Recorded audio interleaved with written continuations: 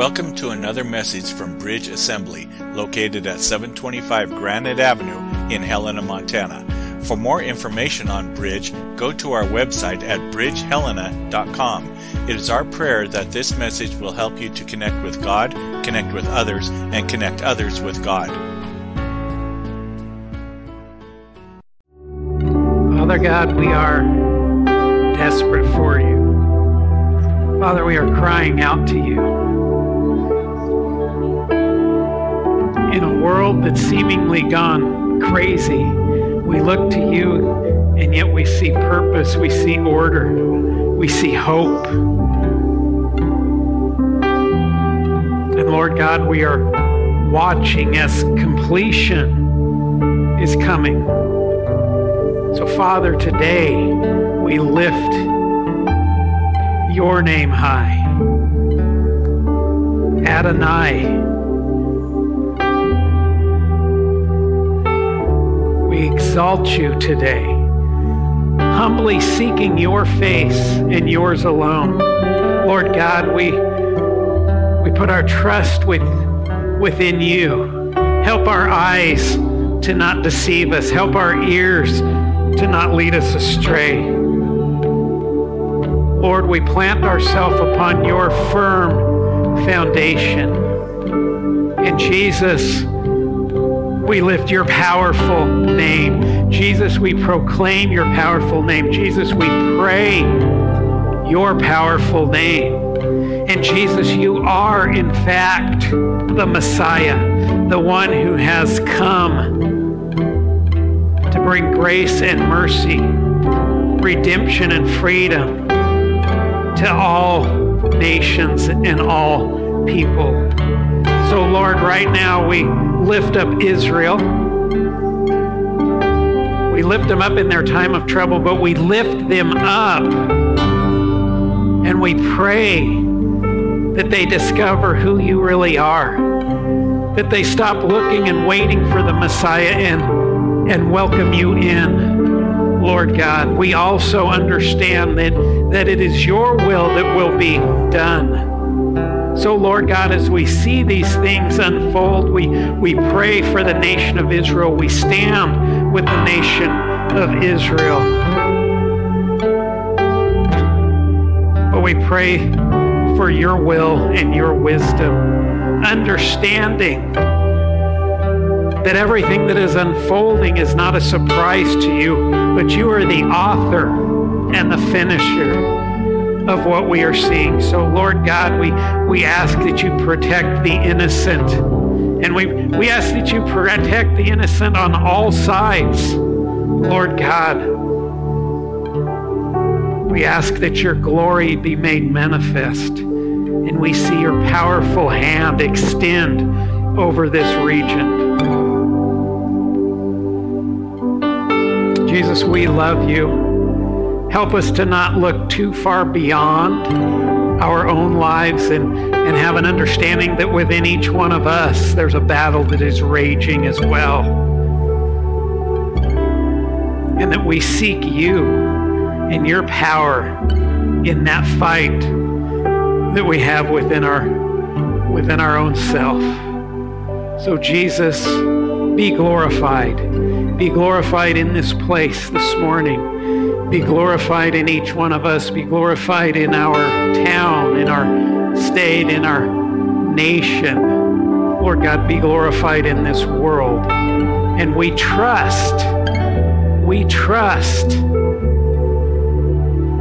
in you. Despite what the media or the internet or the news might be trying to convey to us, Lord, we trust in you. We pray this in the mighty name of Jesus Christ, our Lord and Savior, and everyone shouted out, Amen. Amen. You guys can be seated. You know, we are living in some incredible times right now, and we just begin to see a lot of Bible prophecy is being just placed right before us, and it's a day-to-day thing. And if you've been here the last several weeks, you know we've been talking about checking everything against Scripture, right? And we need to do just that right now. We need to look what's going on around the world, especially in Israel, and we need to check all of that against Scripture. Amen. Scripture holds the key. It informs us. It tells us. So we need to ground ourselves into Scripture. Now we're as Christian believers, we're not going to play the game of governments and the game of politics, where if you've noticed, they're all coming out and they seem to be saying the exact same thing. We support the right for Israel to defend themselves.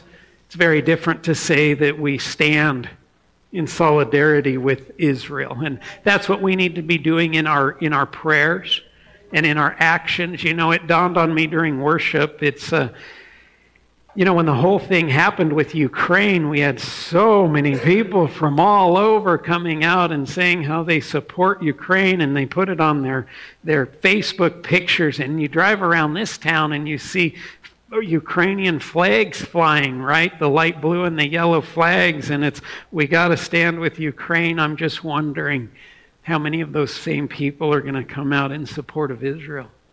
How many Israeli flags are we going to see flying? See, we need to understand that God's will is being done. It is His promise. It is His plan. It is unfolding. How do we pray? How do we pray in times like this? We pray that God's will be done. And that keeps us safe. We pray in the Spirit, right? Right? We understand from the Word, man, there's just sometimes we don't know what to pray. And in many ways, this is one of those things. We don't pray that the carnage comes with the attacks upon Israel, yet we have an understanding that it's a biblical process that is happening. So we simply pray the will of God. We stand with our brothers and sisters. But I think most of all, we pray that those Jews that are in Israel, those Jews that are around the world who have not accepted Jesus Christ as the Messiah, as their Lord and Savior, we need to be really praying for them as we see things continue to accelerate. Amen? Well, let's dismiss our kids this morning, and we will bring them back for communion. Which I am going to totally forget to send somebody down. So if somebody could just make a mental note that they'll run down and tell the kids that we're ready for them, please do that. With everything going on, of course, we have a different concern.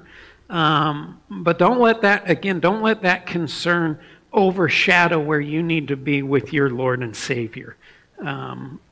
People get ready, right? That's what we need to understand. People get ready. Quick announcements. Let's just run through these quick. They're in the bulletin. Please consult your bulletin. There's a lot of stuff coming up. We have highway cleanup.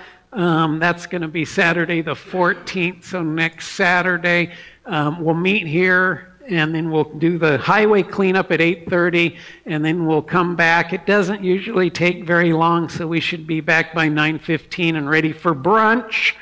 And then we'll be ready to do a good, quick cleanup of our grounds. And again, not a lot that needs to be cleaned up, but we would love to see you guys come out and help with that so that we can be ready for our trunk or treat and everything. So that's Saturday the 14th is that. And then the 15th, Sunday the 15th, after church, I'm going to be headed down to the Edgewater Farms, which is outside of Townsend, for the corn maze. And we've done this for the past several years, and it's always a fun time. Hopefully the weather will be amazing for that, but it'll make for a longer day, won't it? So maybe bring a lunch or plan on grabbing something right after lunch, and we'll head on down there and just enjoy each other.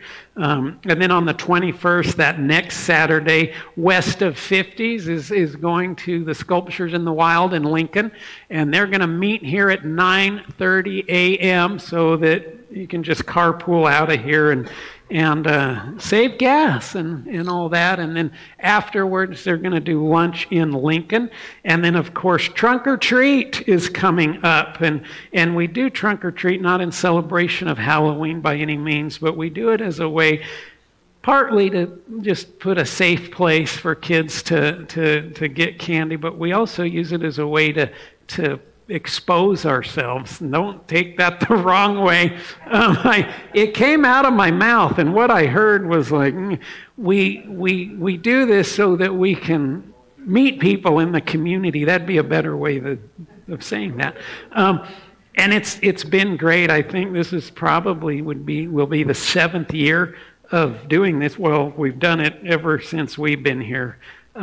We've shifted it earlier, and it's worked really good. And I was talking to somebody this morning, and it's most trunk or treats are simply that, a trunk with candy. But we've always done trunks that are a little bit more interactive, so we're kind of more of a carnival thing. And I'm telling you, the kids love it. So if you guys would be a part of that, plan on doing a trunk or helping out, I'm going to send this sign-up sheet around, and you can sign up to either just help. We always have popcorn and cider and cocoa and candy runners and all that, but what we really need is trunks. We always really need those trunks. So Sandy is the game lady. So if you need an idea for games, yeah, and a lot of them, you don't have to have these big elaborate games. They got to be a little bit quick to keep the kids moving, but it's always fun. I always enjoy Trunk or Treat simply because I watch our people and how much fun our people are having with it, and that always warms my heart. And last year the weather was amazing, and then November 1st it snowed, and then the snow stayed until April, but the 31st was great. We hope and pray that it'll be the same this year. But yeah, if you need any ideas, talk to Sandy. Get on Google, all that good stuff. But we just want to interact too. So when people come, interact with the kids, interact with the parents, invite them. We always give them our literature, right? Our church times, our Wednesday night times. But let's just have an amazing time once again. 4 ways to give. Oh, also, if you're at the grocery store, grab a bag of candy and bring it on Sunday mornings. We like to stockpile candy, and if you want to bring your own candy on the 31st, do that as well. But we like to give away lots of candy, and I know you guys eat lots of candy that night too, don't you? Especially the chocolate stuff, it's always good. All right, 4 ways to give. And give online at bridgehelena.com. Our app takes you to that online giving. You can text it to 84321. Giving boxes, great way. Fill out an envelope, or you can always mail it. It's surprising how many people mail their tithe in, and that really is a statement to the obedience and this idea of tithing. We'll get in the mail, I don't look at any of the giving. I just want you to know that. But I'll see, hey, this is coming. I bet they're giving. I don't open it, but it's like they were gone last week, but they're going to be here next week. But it was important for them to give. And can you just wait a week and double up or whatever? Yeah, most of us can, but there's some people that are like, nope, I am giving. It's going in the mail, and I love that. We put that importance, that priority on worship in general.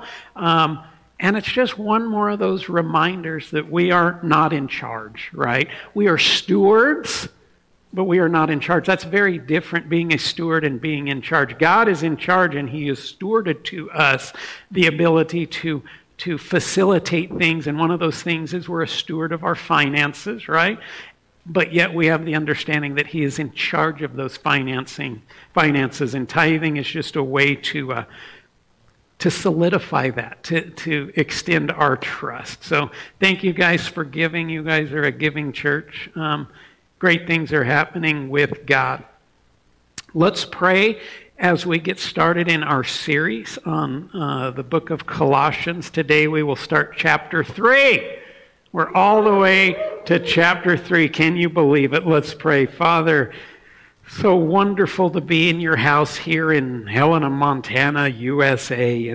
And Lord God, as we are not so close to the things that we're seeing unfold in the Middle East, Lord God, our heart is there, and we ask, Lord God, that you will prompt us in our actions, in our ideas, in our prayers of not only praying for them, but also looking within ourselves that Lord God, we don't know when you're coming back. We don't know. So help us to be ready within our hearts. And Lord God, there's so much that goes on within that. Lord God, help us to do a self-evaluation of where we're at. Holy Spirit, guide my words today as we go through some really informative, important parts of the book of Colossians. Lord God, guide my words. Allow me to speak those things that you would have me to speak. Shut my mouth with everything else.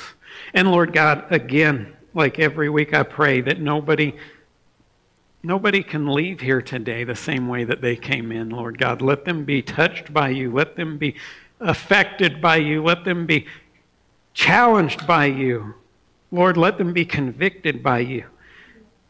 But Lord God, bring us to a point of change, of decision. Lord God, there's things that we need to sacrifice to you upon this altar. Things like anger and pride and insecurity and fear and addiction, Lord God. Help us to sacrifice those things on the altar, but leave them on the altar so that we truly can leave here changed. Jesus, we love you so much. We lift up the powerful name. We speak the powerful name. We shout out the powerful name of Jesus because after all, Jesus, you are supreme to all things and in all things. So today, Jesus, it's all about you. Holy Spirit, guide us and teach us. We pray this in your name, Jesus. And everyone shout it out. Amen. Amen. So like I said, we're starting in chapter 3 of Colossians. And really, when we get to chapter 3, it's this great transition. So today we're coming to a transition from those things that Paul was warning the faithful believers in the Colossian church to be aware of, and to really, he was telling them, hey, guard yourself against these things. You got to be aware of these things and guard yourself against these things. And he has brought us to how they need to be purposefully choosing to live their own life and continue in their own faith, right? In essence, Paul is showing the faithful what to stay away from, but also what to cling to. And since we too are a part of the faithful, right?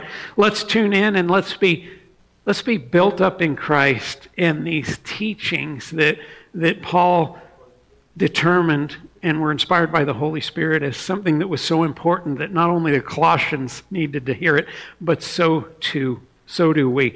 So like always, we listen, right? And then we also hear, because there's a difference between listening and actually hearing. And then we take what we listen and hear and we apply it into our lives, right? We actually apply it, but then we take it and we act upon that, right? Right? At least we should be. Is anybody actually doing those things in here? We listen, we hear, we apply, and we act. We need to keep doing that. So let's truly leave here differently than how we came in today.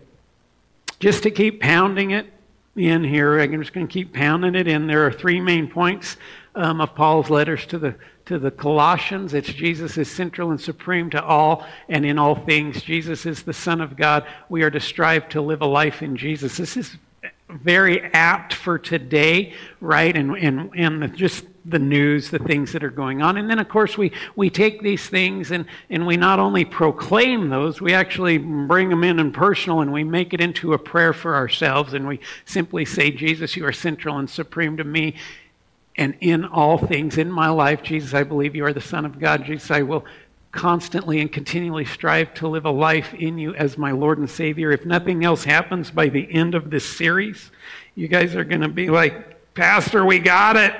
We got the three things. Can we not keep pounding those in? But we're going to keep pounding those in because they are so important. All right. So we understand that chapter 2 is really about Paul cautioning the faithful. Again, this includes us, to be aware and to be vigilant in our faith. Those are there are always going to be those within the church who, they seek to introduce unbiblical theology, right? They don't come at us at an all-out attack, right? We can withstand the attacks from outside of the church, right? We're used to that. We understand that. We pray against that and are led how to pray when an attack comes from outside the church. But there are many times that there are those that can infiltrate inside the church, and they seek to introduce unbiblical theology. And really what their goal is to bring division, right? And ultimately destruction. Even if they're a great person, and I don't think they're really doing that. Well, they're being used to do that then. See, we are to be gatekeepers of our own faith and always check everything against the Word of God. Now, Paul stated 4 warnings about the specific heresies that were going on in the Colossian church, and we're going to look at those real quick because we got to flow out of this. Warning number 1, see to it that no one takes you captive through philosophy and empty deceptions according to the traditions of mere men, following the elementary principles of this world rather than following Christ. That's chapter 2, verse 8. Now, warning 2, let no one judge you in regards to food and drink or in regards to a festival or a new moon or a Sabbath day, verse 16. Warning 3, let no one defraud you of your prize, that's verse 18. And then warning number 4, do not submit to man-made rules and regulations as a false means of gaining favor with God. It's really about what chapter 20 is. That was last week. We kind of dug into that. Now, make no mistake, warnings are important, right? We need to be cautioned in our faith. We need to have that understanding that warnings are incredibly important. However, the basis of Christianity can never be simply about those things that we need to refrain from, right? Do you understand that? Warnings are important, but we can't live there. See, there's no victory in a message of avoidance. In chapter 1, Paul emphasized the supremacy of Christ over all things, both in a cosmic sense as well as in a personal sense. Chapter 2 was important for the Colossian faithful to hear because it refuted both the doctrinal and the practical errors of these false teachers. But that is not where they were to live. Chapter 1 and 2 set the stage beautifully for what we find in the opening verses of chapter 3. In your Bibles, please pull out your Bibles. Paper Bibles are going to be great for today. In your Bibles, turn with me to chapter 3 of Colossians, if you are not already there.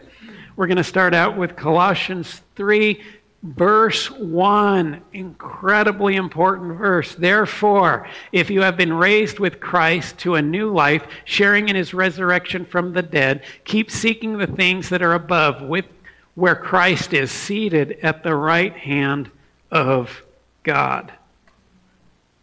Now, if you are one of those people like I am, I love in my Bible, to me a Bible is meant to be marked up, right? If you look at my Bible, I got highlighted portions, but I always write stuff in my Bible as well, and I think that's a good thing. I like to see a Bible that's well used, that it's written in, and really that is the benefit of using a paper Bible. I know it's so much easier just to bring your phone in and then you can look at the Bible verses on your phone and other things if you so want to stray a little and things like that. But paper Bibles are pretty incredible just simply because we can write in our handwriting those things. We can date them. So if you are one of those people who like to make notes in your Bible, next to chapter 3, I want you to write something. I want you to write practical application. Practical application.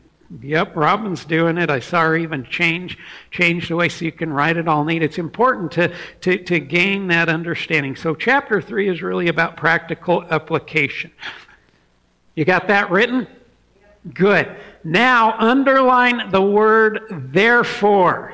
Underline the word therefore. See, therefore is a conjunctive adverb that means for this reason or for this cause.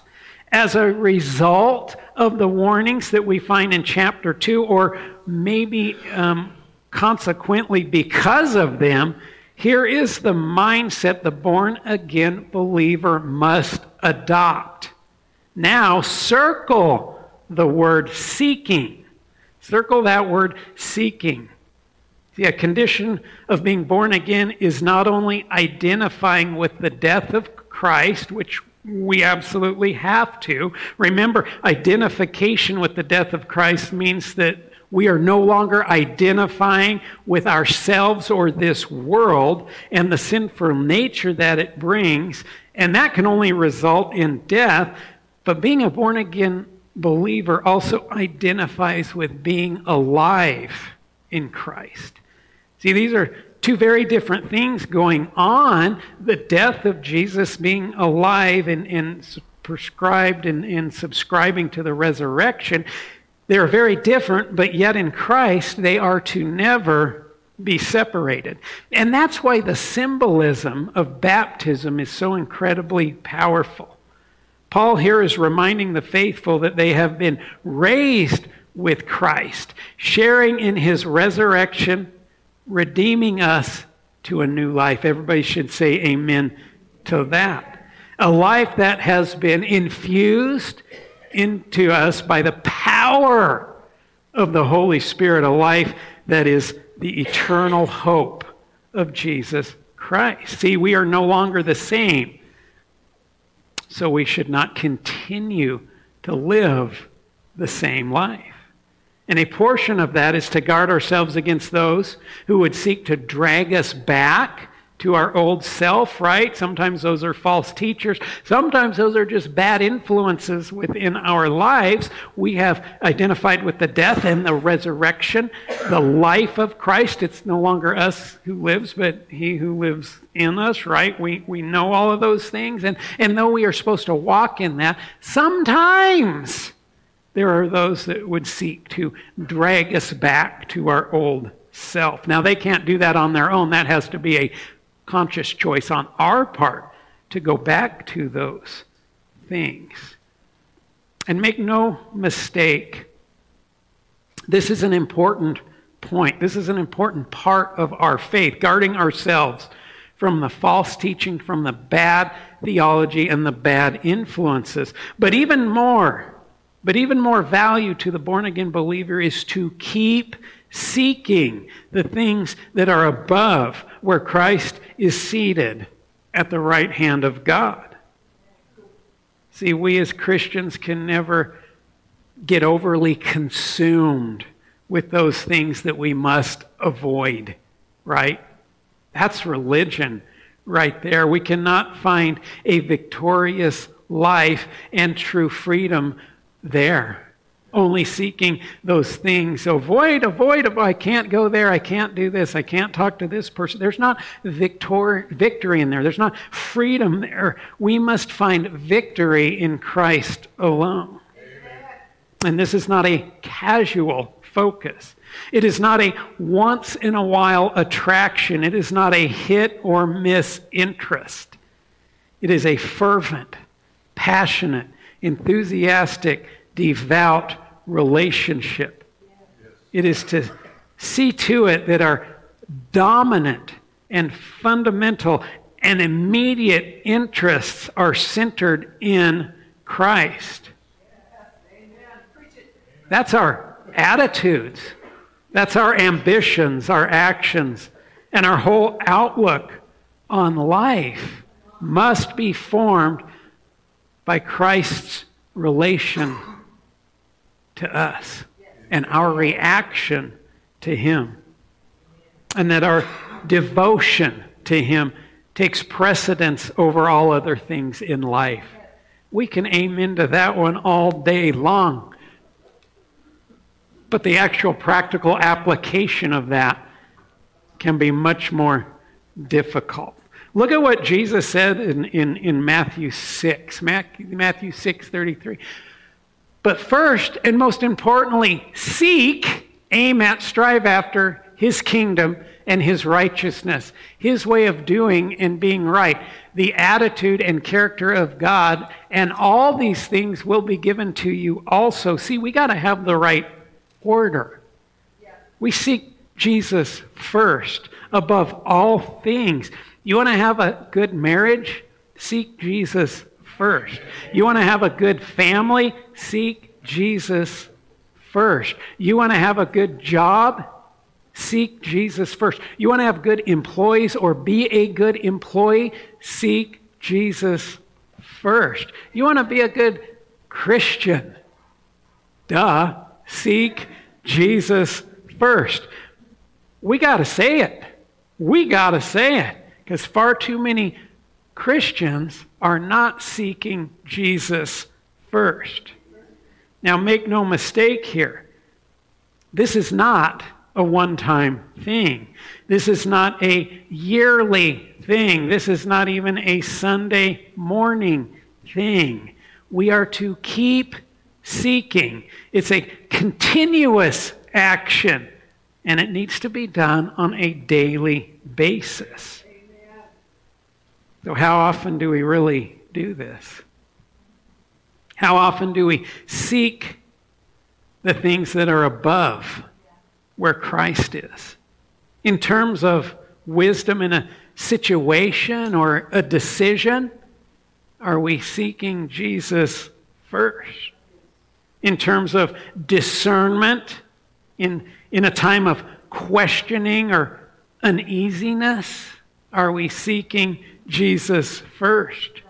In terms of joy, in times of sadness, despair, and depression, anxiety, are we seeking Jesus first? In times of busyness and impatience, are we seeking Jesus first?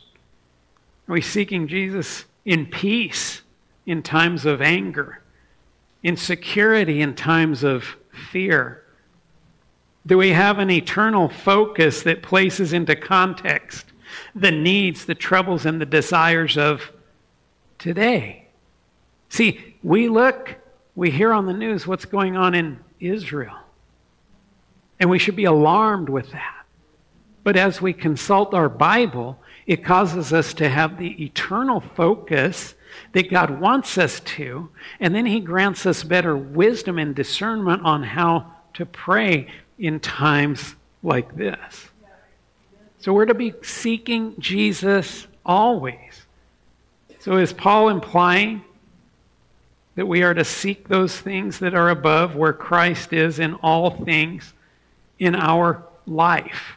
In general, yes. In specific, yes, I think that is exactly what he is saying here. And I also think it accompanies 1 Thessalonians 5:16 and 17 very good. Rejoice always and delight in your faith.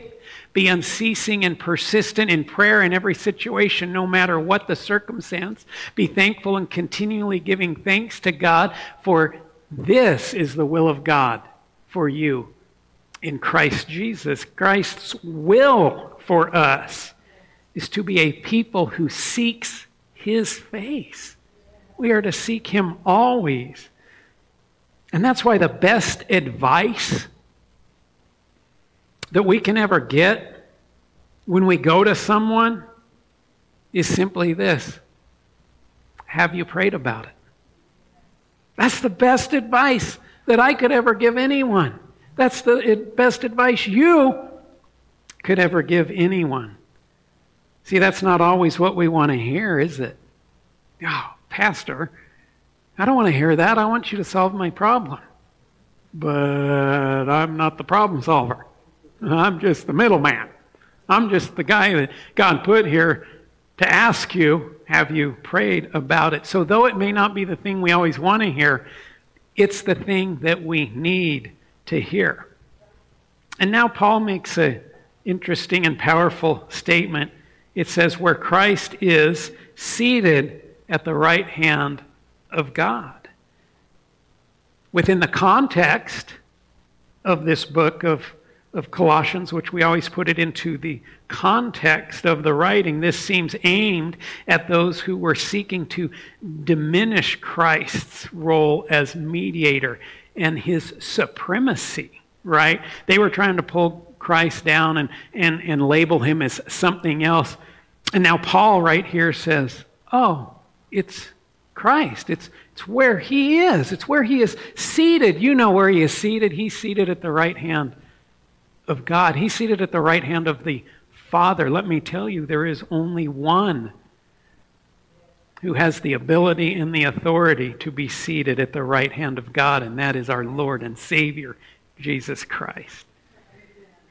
So yes, this seems very aimed at those who are seeking to divert people. It is this wonderful proclamation that Christ is supreme and that he holds total divine authority. Who holds total divine authority? Jesus Christ holds total divine authority. Though Israel is being attacked right now, and they're going to attack back, who really holds all divine authority?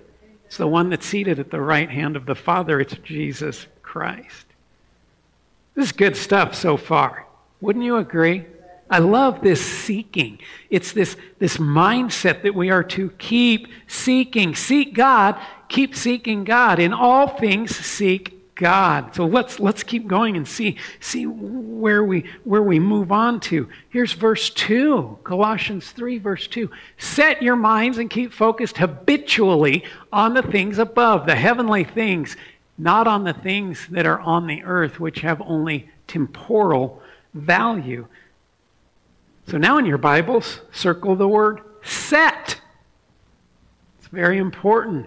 To set our mind is really the same thing that we say you need to meditate on that. Have you meditated on the Scriptures? That's setting our mind upon those things. And Psalm 119 gives us guidance here. Psalm 119:15, I will meditate, I will set my mind on your precepts and thoughtfully regard your ways, the path of life established by your precepts.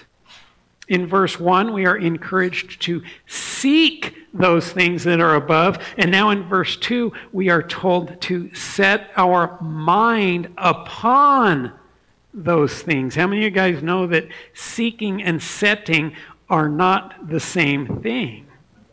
To seek and to set are both important principles here.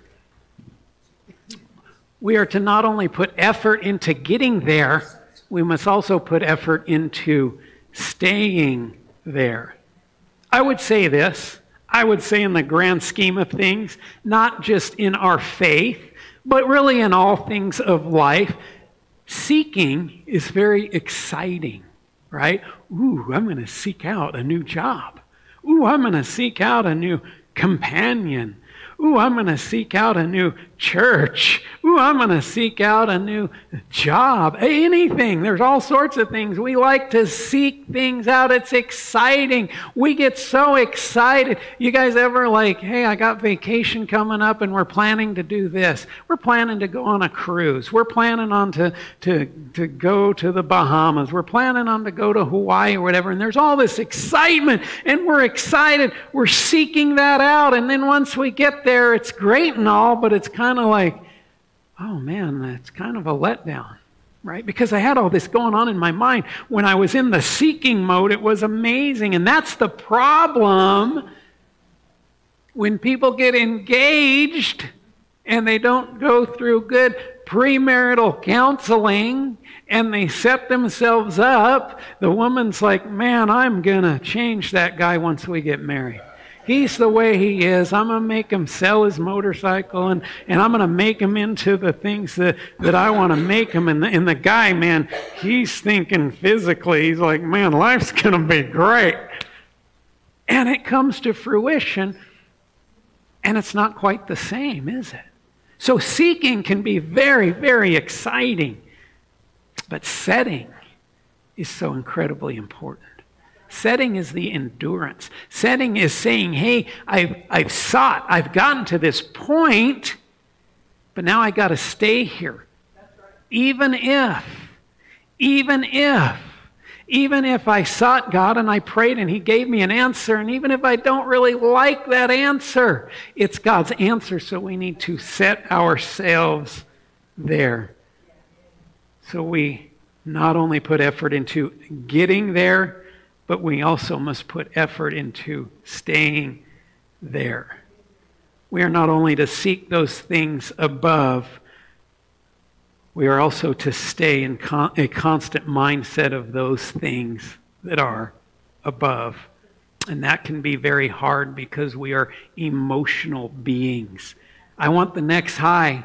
I want the next high. I want the next spiritual experience. But sometimes God says, you got to walk through the valley of the shadow of death. It's not all mountaintops. When we seek, we want the mountaintop. When we resolve to set, we understand that it's not always the mountaintop.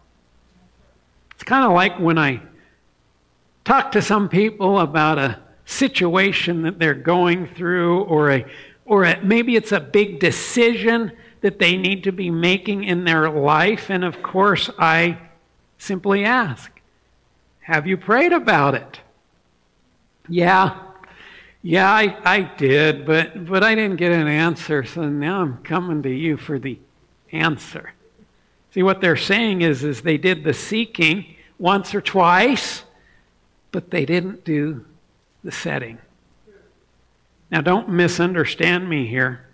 Yes, we seek God and set our mind on Him in times of trials, major decisions and hard situations and such, but we also need to be seeking and setting in the general sense of our life, even in the good times. See, God gets squeezed out in the good times because, after all, they're the good times. They're the easy times. I don't really think I need God in these times. Everything is going good, so we stop seeking and we stop setting. But we can't do that because our relationship and our dependence upon God should not just be in times of trouble and need. It should be at all times. That's right.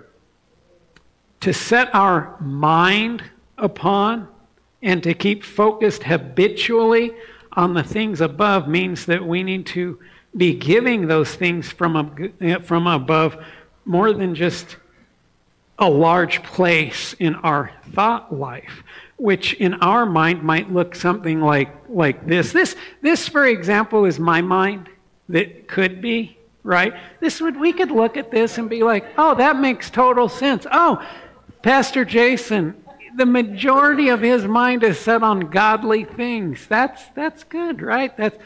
He's a good pastor for doing that. And then, Amy and his kids, he's got a nice chunk right there. And of course, fly fishing has to be in there, and tacos. And then and then the other right there, right? Those would be like financial burdens and job and those kind of paying taxes and I got jury duty coming up in a week from tomorrow. It's like those could go all into other, but in general, godly things. It's half. And I would say that's doing pretty good, wouldn't you? But maybe that's not how we're supposed to be looking at things.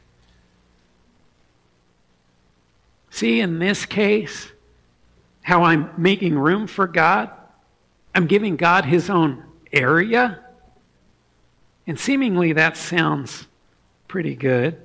But God wants more than just His own area.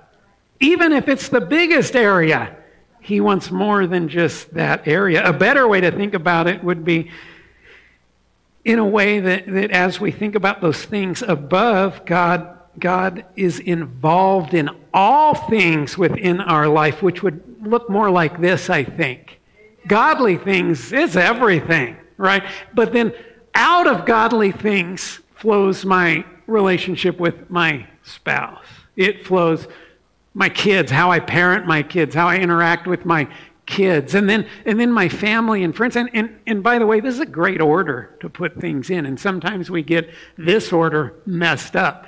And then after family and friends, it's job and hobbies. I gotta say, that's challenging for a pastor to say, oh, wait a second, my job, which is a pastor, is below my spouse? Yeah, it absolutely is. Sorry, guys. It's below my kids? Yeah, it has to be, because that's God's order, and it's below my family and friends, which you guys are my family and friends. But when it comes to the actual job or the hobby, it's down here, and then we get down to everything else. See, when we take a mode like this, we have that understanding that it's as if there's this giant God waterfall, and it's pouring over all of those things. It's not segregated like, put up that other head. Andy, did you notice there's no hair on the head, too? I thought I was being pretty clever there. God is segmented. He's separated. They can be touching and all that, but this is my God time. And when I'm done with my God time, I'm gonna head to my family time. And then when I'm done with my family time, I'm gonna head to my fishing time. Man, I'm telling you what. Fly fishing for me is such a wonderful time with God. It's an amazing time with God. I wouldn't want it to be separated. And then tacos are from above. How do we separate Jesus from tacos and all that? So we look at the other head and we understand that it's this wonderful flip that other head on there. This wonderful cascading that God is not touching everything. God is truly over all things. See, when we set our mind upon God, when we set our mind upon Christ and those heavenly things, it touches everything. All my decisions are now based in God. And too many people, too many Christians, they think they can separate that. For example, finances are a great one. Man, I love Jesus. I just love him. I love going to church. I love praying. I love reading my Bible. What are your thoughts on giving? Oh, well, that's my money. I don't think the Bible actually says I got to give any of my money. My finances are kind of my finances. Let's leave that out of here. Can we change the subject? What about Noah's Ark? Was there really all those animals on there? Let's not talk about finances. Look over here. We try to say, man, God is ruler for everything except for my finances, except for my addiction, except for my this or that. We keep it separated, but we can't keep it separated. That's not God's plan. We seek and we set. We don't do it once in a while. We do it continuously. We are continuously setting God. We are continuously seeking our mind upon God. Therefore, God is involved in everything. It's those heavenly things. It's that eternal focus. It helps us get through the day. It helps us to have wisdom. It helps us to understand things. If you've never tried it, I would say try it. See, when we do this, when we not only seek, but we also set our mind upon God, our inner nature, those things that govern our thought process, now they tend toward God. And they tend toward godly things. And that is His will in our life. And it's less about us. And it's less about our will, which are apart from God and attempt to revert us to this worldly mindset. Now, once again, we come to a passage of Scripture that must be balanced within the greater context of the gospel, because if not careful, we come to a verse like this. One could take this passage and separate themselves from this world in a very unhealthy way. Have you guys ever heard this saying? Some people are so heavenly minded that they are no earthly good. That's a pretty good saying, isn't it? Anybody ever met people like that? Oh, buddy, I have. No pointing fingers at your spouse. I saw that. When we have an opportunity to raise your hand for repentance, I hope that hand goes up just as quick. To seek and to set our mind on those things, those heavenly things that are above, does not mean we are to withdraw from all activities of this world, to engage only in contemplating eternity and the heavens.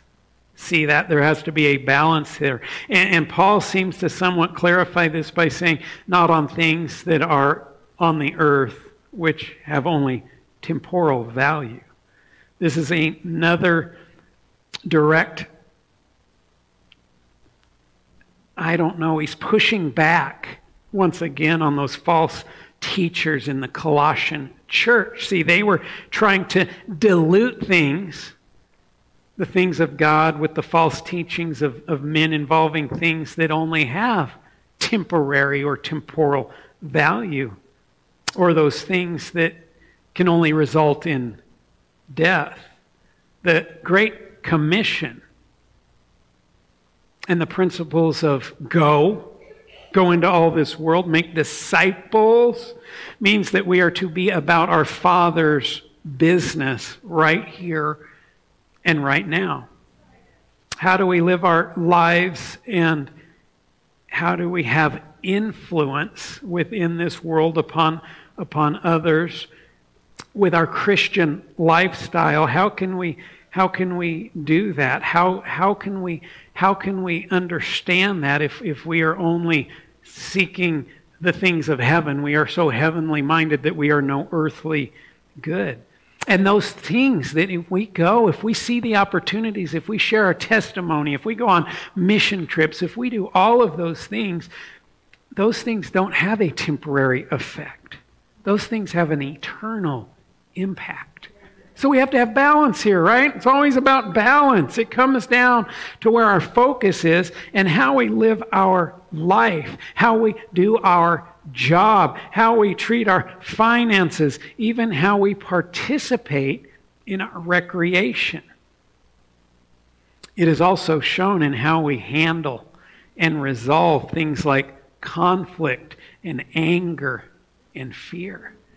See, we can be a Christian, but if our eyes aren't on Christ, if we're not seeking Him, if we are not set upon Him, how we resolve things like conflict, anger, and fear look very differently than how God desires us to, how the Holy Spirit is saying you need to, and how Jesus has given us the ability to react to those things. So once again, within the context of the Bible, we must understand the balance we are to incorporate and live within. Flip that next slide here. A person or a church that is exclusively focused upon eternity and little else is out of balance and not beneficial to those they interact with. Likewise, a person or a church that exclusively focuses upon the world and little else is out of balance and not beneficial to those they interact with. That goes both ways, doesn't it? Because currently we have churches out there that do both. It's all about eternity. It's all about heaven. All they're going to focus, they're going to hide from everything. They're going to block everything out. They don't want the world coming into their church because the world might dirty up their church. So they got to focus just upon the eternal things. How are they having an impact upon those around them? How are they fulfilling the Great Commission? But unfortunately, the trend seems to be the other way right now, and that's how people in churches, they get so focused upon this world, they get so focused upon this culture that they disregard many of the truths of the Bible. They don't preach the gospel, and you know what? In reality, they're of no benefit to those that are around them. The Holy Spirit guides us in this balance, and this balance is ideal in terms of how we are to live our current life. Don't you want to live in the ideal? So we seek and we set within context and balance. We have an understanding of how that looks. The overall picture of seeking and setting our mind upon those things from above would be doing just that. We seek and we set. And it brings the light that illuminates our everyday. Far too many people, far too many Christians are stumbling in darkness at portions of their day or times of their life. But the wisdom of the Holy Spirit, the balance, His truth, brings the light that illuminates everything. It brings the filter that focuses our thought process upon the importance of those things that are above. Instead of stumbling around and processing everything through the darkness of this world. This world doesn't make sense. It doesn't make sense. So we can't process this world by its own standards. That'll never make sense. So we look at this world through the standards of God. We seek and we set. So we understand, oh God, this is your ultimate plan. This is the bigger picture unfolding. Though I don't completely understand it, I trust in you. But we don't go and hide. We take that and we interact. We are beneficial to those that are around us. And that allows us to live a life in this world, but not confined or governed by this world. Rather, we exist within the illuminated glory of Christ Himself. So instead of conforming to culture on one side or hiding from the world on the other, we actually walk these streets confident in the Lord and empowered by the Holy Spirit, understanding that God's got a job for us to do, and living with a desire to be in constant relationship with Christ as we long to do His will. Right? It's not about our will. It's about His will. And that involves having interaction with those that are apart from Him, no matter how dirty they are, no matter how sinful they are. Not to be influenced by them. No, we're not influenced by them, but rather we are influencing them for the glory of God. And it's not always easy to seek and set our mind upon the things that are above, because there's a lot going on there. See, this world competes for our attention. Our brain, our very consciousness, inherently it has GDHD, right? God deficit hyperactive disorder. I'm not lying about that one. Boy, we all suffer that one, because all of us can quite easily be distracted from those things that are above. And sometimes we're distracted by really seemingly good things. Other times we're distracted by things that make us nervous or cause fear, or some things that we long for and lust for, right? Temptations and things like that.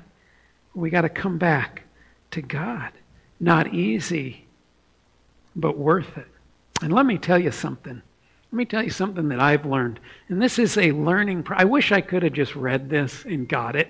I wish God could have just said, hey, Jason, you need to understand this. And I'd have been like, oh, God, thank you so much. I understand that and I'm applying that into my life.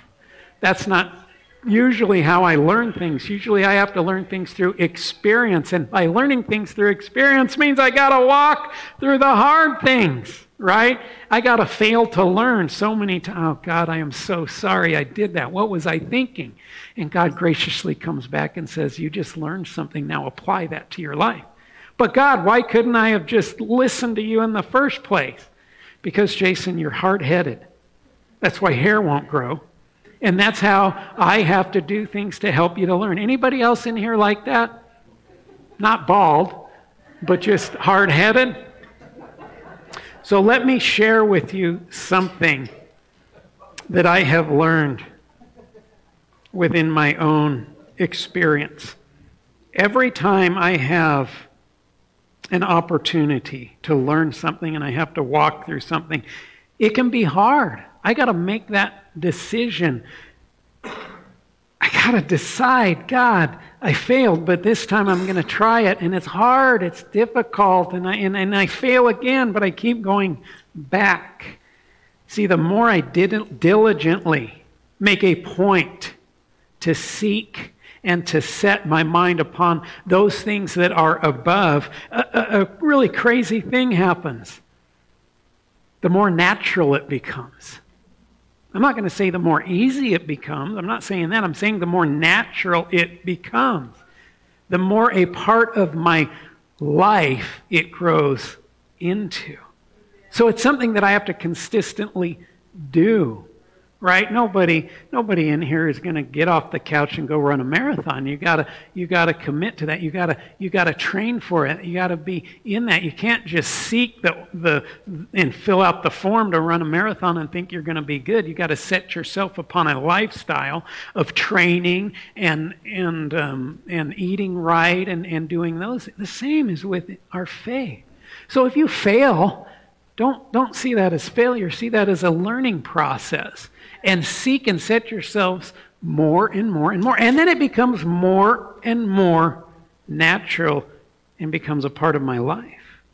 And yes, it takes effort on my part. So though this may sound simple, it is anything but easy. And the success of seeking to set is largely affected upon my actions and choices on things like I read, things that I watch, what I listen to, and that includes music.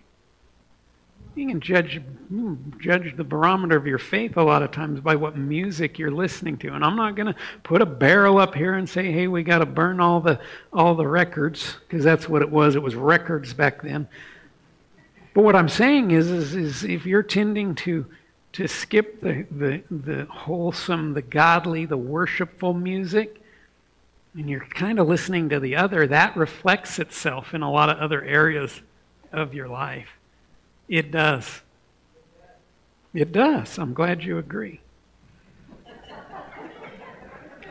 But we also have to understand it's also the people that I hang around with. And it's also the places that I frequent. Now understand there's balance here.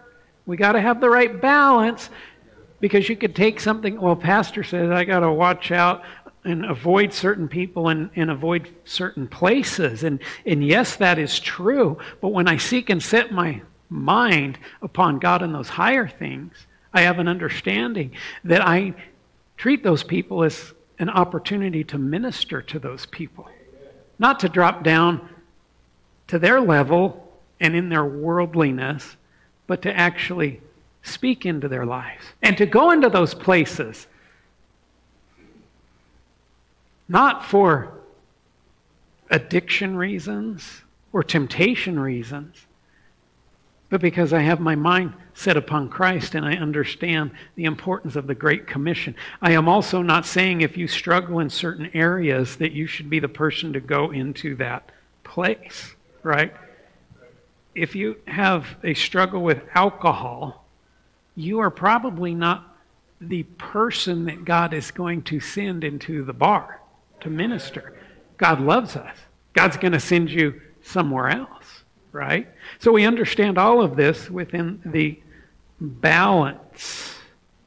There are so many ways in our faith that we can set ourselves up for success. But unfortunately, there are even more ways that we can set ourselves up for failure.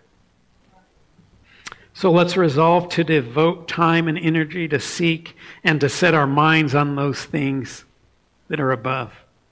And let's implement those things in our life that will help set us up for success. One of those things is truly and deeply engaging in worship. Worship team, if you guys would come up here. We don't just come into church. We're going to come in, we're going to stroll in at 9:55 and then get a coffee. Then we're going to hang out and talk a little bit, because if I do that, I'll miss the first couple songs of worship, and then I can get in, later, and then I'll be there for the message and everything. No, we don't look at it like that. We set ourselves up for success. When we walk through these doors, prepared to come in here and worship, we set ourselves up for success when we devote in our mind to the importance of being here on time and ready. I can't speak for Jen, nor would I even attempt it at all. But I bet you would agree with me in saying it is so much easier to lead worship when there's people to lead worship with, right? So we don't hang around out in the lobby until 10:15 or 10:20, and we come in here.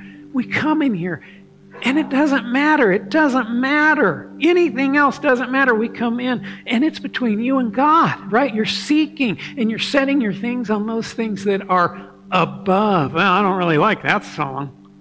That's not really my song. Why is she singing in that key? Things like that. Oh, the drums. Why do they have to have drums? You're making it about you. You're not seeking and setting those things that are above. So do I expect you to be in here at 10 a.m. and ready to worship? I absolutely do. If you're a faithful attender of Bridge Assembly, I absolutely do. The only exception to that would be if there's a new person and you're talking to them about Jesus, and you're saying, hey, do you want to sit by me? I want to continue in this conversation. Maybe we could get coffee, but man, worship is about to start. And at Bridge Assembly, worship is vital. Worship is vital to the success of the rest of our week. We are here to seek and to set our minds upon Jesus. So we need to be in church. So come on in. And man, if you don't know what's going on and you see me raising my hand, I'm just surrendering to God. I'm just proclaiming who He is. If that's weird to you, that's weird to you. If you want to sit down, that's fine.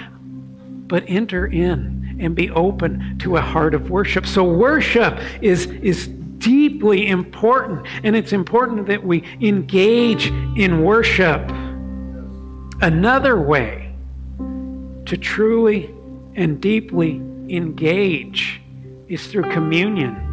Now, it's that thing where they break out the bread and the little juice cups, and then pastor says something, and we eat the bread and we drink the juice, and then we just go on. And I do communion differently than most churches. We don't do a set communion because I never want it to just get that, oh gosh, I got this message and it's really great, but it's not Communion Sunday, or it is Communion Sunday. Well, we just got to make room for it, right? Like when that crazy uncle comes to visit that nobody likes, and it's like we just got to make room for him, and we just got to be nice to him even though we don't really want him here. We can never allow communion to become the crazy uncle, right? We have to engage in communion. We have to willingly and deeply desire to have an interaction with God through this act of communion. And you're going to have that opportunity to both worship and partake in communion. Other things that we can do.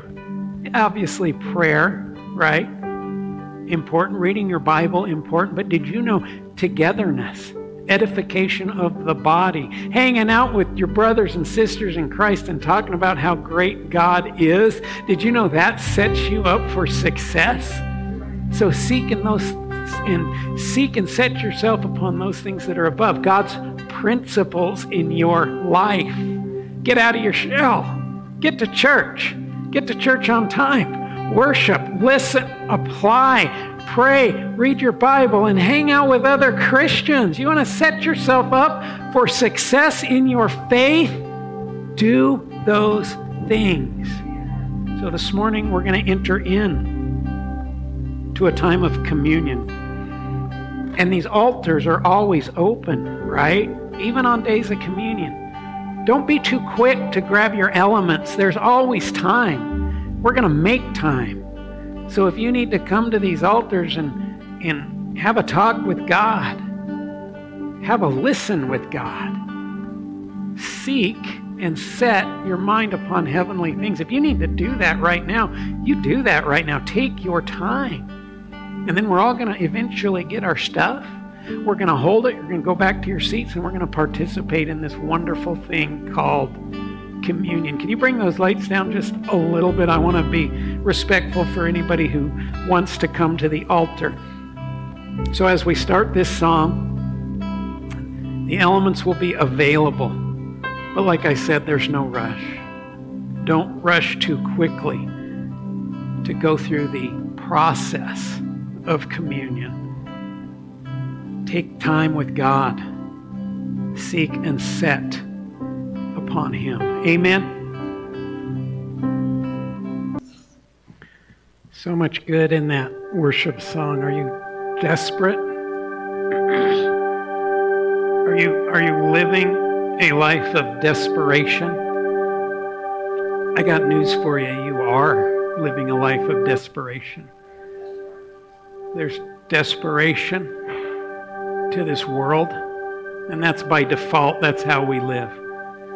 Or we can choose to be desperate for God, right? And let me tell you, life gets a whole lot different when we're desperate for God. We seek, right?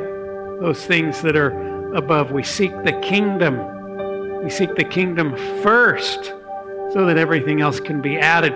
But we don't just seek, we also set. We meditate. Place our thoughts. See, our spirit, when we have Jesus, the Holy Spirit comes into our life, and it starts communicating with our spirit, and naturally it longs to seek and set itself upon God. But it's our brain. Our brain likes to go all sorts of different areas. So that's where we have to make our brain seek. We have to make our brain set itself upon those things that are above. Communion is a beautiful example of both, again, identifying with the death and the resurrection, the life, the new covenant that we now live under. The new covenant is just an amazing thing. It's reconciliation and it's relationship with God above. We don't have to go to the temple once a year and sacrifice something. Jesus is the ultimate sacrifice. We live in the new covenant, and we long and we look for the return of Jesus. Paul, to his letter to the Corinthians, his first letter to the Corinthians in chapter 11, starting in verse 23, really takes us through the proper way of understanding this time of communion. It says this, "For I received from the Lord what I also delivered to you." I love that. He received it, and yet he didn't just keep it for himself. He delivered it to those who were in need of instruction. They were in need. "For I received from the Lord what I also delivered to you, that the Lord Jesus, on the night when he was betrayed, he took bread, and when he had given thanks, he broke it and said, 'This is my body, which is for you. Do this in remembrance of me.' In the same way, he also took the cup after supper, saying, 'This cup is the new covenant in my blood. Do this as often as you drink it in remembrance of me. For as often as you eat this bread and drink this cup, you proclaim the Lord's death until he comes.'" As often. Seek and set all the time. Again, it's not a Sunday morning thing. It's not a once a year thing, and it's not a one-time thing. We are to seek and set constantly. Today we participate with each other, brothers and sisters, the body, the bride of Christ. Communion is a time to associate with each other, but it's also a time to convene and commune with Jesus, our Lord and our Savior. That's an exciting time. It's such an exciting time to be alive. I can't say that enough. So we take this bread. It's not simply just something to eat. Something that symbolizes his body, and we do this in remembrance of him. All those things that Jesus did for us, the cross, the fact that he was broken, the sinless Savior servant. So when we take this bread, we associate that. We do honor to Jesus by treating it in remembrance of him. Go ahead and take your bread.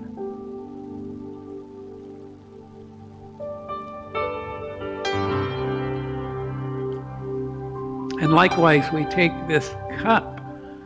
It's not simply juice. This cup symbolizes the new covenant.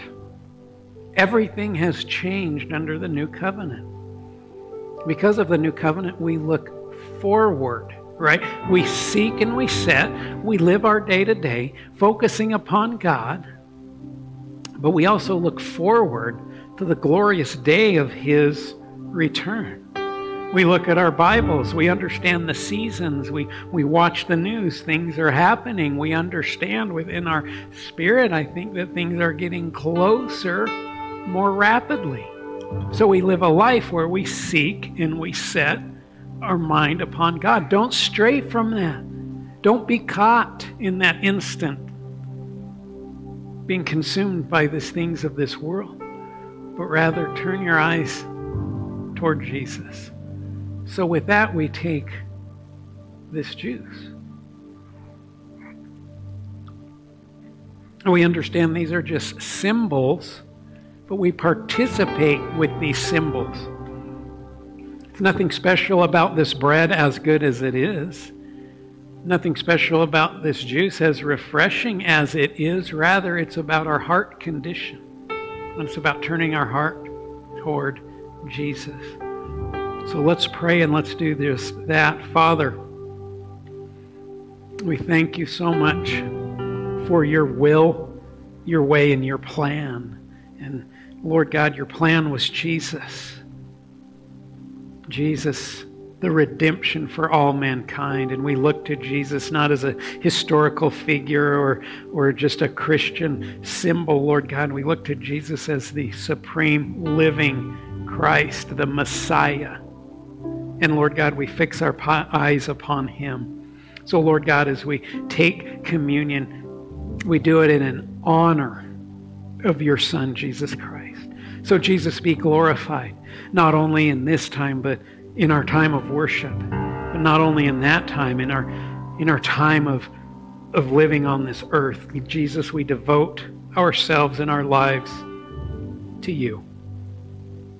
We love you, Jesus. Holy Spirit, we ask for your continued teaching, your continued guidance, your continued challenge, conviction, and opportunities that you so lovingly bring into our lives. Lord, let us be found at work upon your return or upon that instant that we step into glory. Help us to be eternally focused, but let us be also earthly good, saving those from the fire and pointing them to you. Jesus, we bow down and give all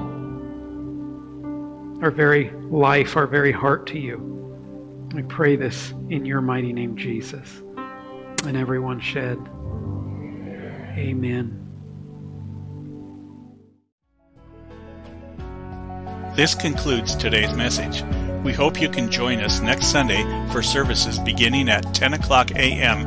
at Bridge Assembly located at 725 Granite Avenue in Helena, Montana. For more information about Bridge Assembly, go to bridgehelena.com, and we hope you can join us next Sunday with Pastor Jason Metz.